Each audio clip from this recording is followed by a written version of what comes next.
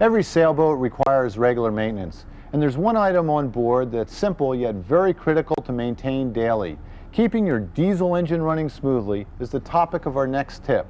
We'd like to talk about some systems that are common between the Yanmar engine and other engine manufacturers. We have a cooling water system, an air intake system, and a fuel system. In this issue, part 2, and we're going to take a look at the periodic maintenance to make sure that your diesel engine starts and runs efficiently every time you need it. Checking and replacing air filter, changing engine oil and filters, replacing fuel filters, checking engine mounts and prop shaft alignment, checking and replacing zincs if your engine has them. The most common engine problem is your engine won't start. One possible solution would be to engage your decompression levers to reduce the starting load. You would then engage your starter, cranking the engine over until it obtains the maximum cranking RPMs. At that point, you would rapidly engage your decompression levers, and this should allow the engine to start. For our maintenance tip in this issue, we're going to take a look at how to clean and maintain your winches, which is often an overlooked piece of equipment. We're down here on a little Santana 30 in San Diego, and we're going to work over this little Lumar 40. It's very important that a winch like this be serviced at least once a year, and perhaps more often if the boat's sailed or raced hard. You have to be very careful. Keep your hands around the top. It's very easy sometimes to lose these strip fingers, the top part of the winch, so keep a hold of that. As you pull it off, look down the center to make sure that there's nothing suspended inside. Quite often the bearings will hang up inside the drum, and before you can get it off and get it to a safe place, they fall out on the side and they're gone. Whether you're cruising across the Pacific or racing around the buoys, the most important equipment item to check on your boat is the mast and the rigging. It's very important to check the spreader tips at least once a year. The way to do that is to remove the covering, in this case leather and tape, to make sure that the stainless pin, which holds all these shrouds together, has not corroded through the aluminum. With this covering on here, sometimes moisture is trapped, which leads to excessive corrosion buildup. Also at the spreaders, it's very important to make sure the spreaders aren't warped or that the trailing edge and leading edge of the spreaders are straight. If for some chance or some reason that they're bent or warped, there's a chance that you might have too much compression load on the mast or on the spreaders. Going up the mast is something you might not want to do yourself. You might want to leave it to a professional. It's very important to have an experienced hand tailing the halyard.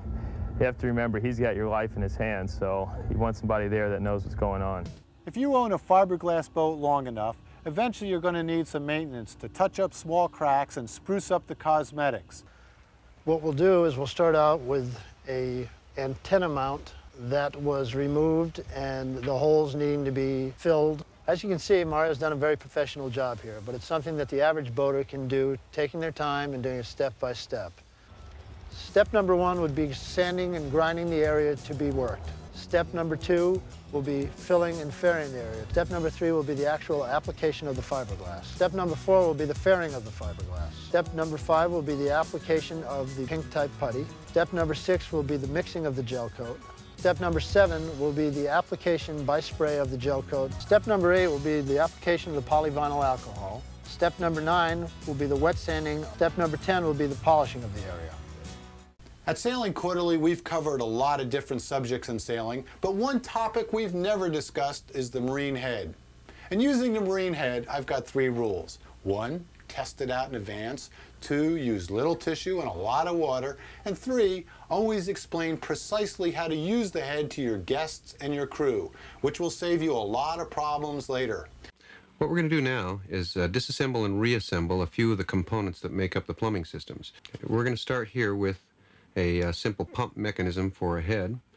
We'll start by disassembling it. First, we're going to start with the pump mechanism at the top.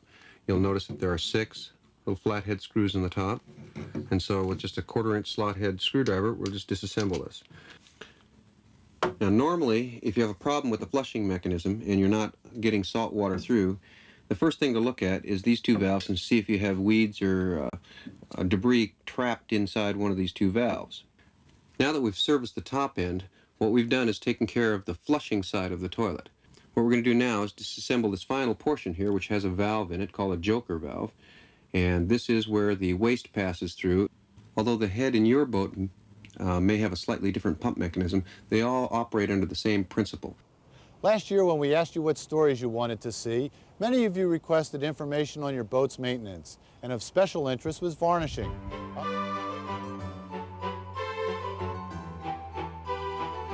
Tack off my work area, get my brush, get any excess varnish off there, start back 2 inches, get it on that surface, brush it in. Let's bulk sand out the whole varnished area on the boat, fair out all of the spot coats, then we'll wash down that boat thoroughly.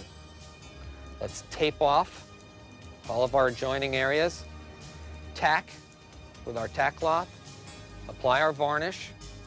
The next day we'll come on back and we'll pull all of our tape and wipe our bleeders, and we're done with the job.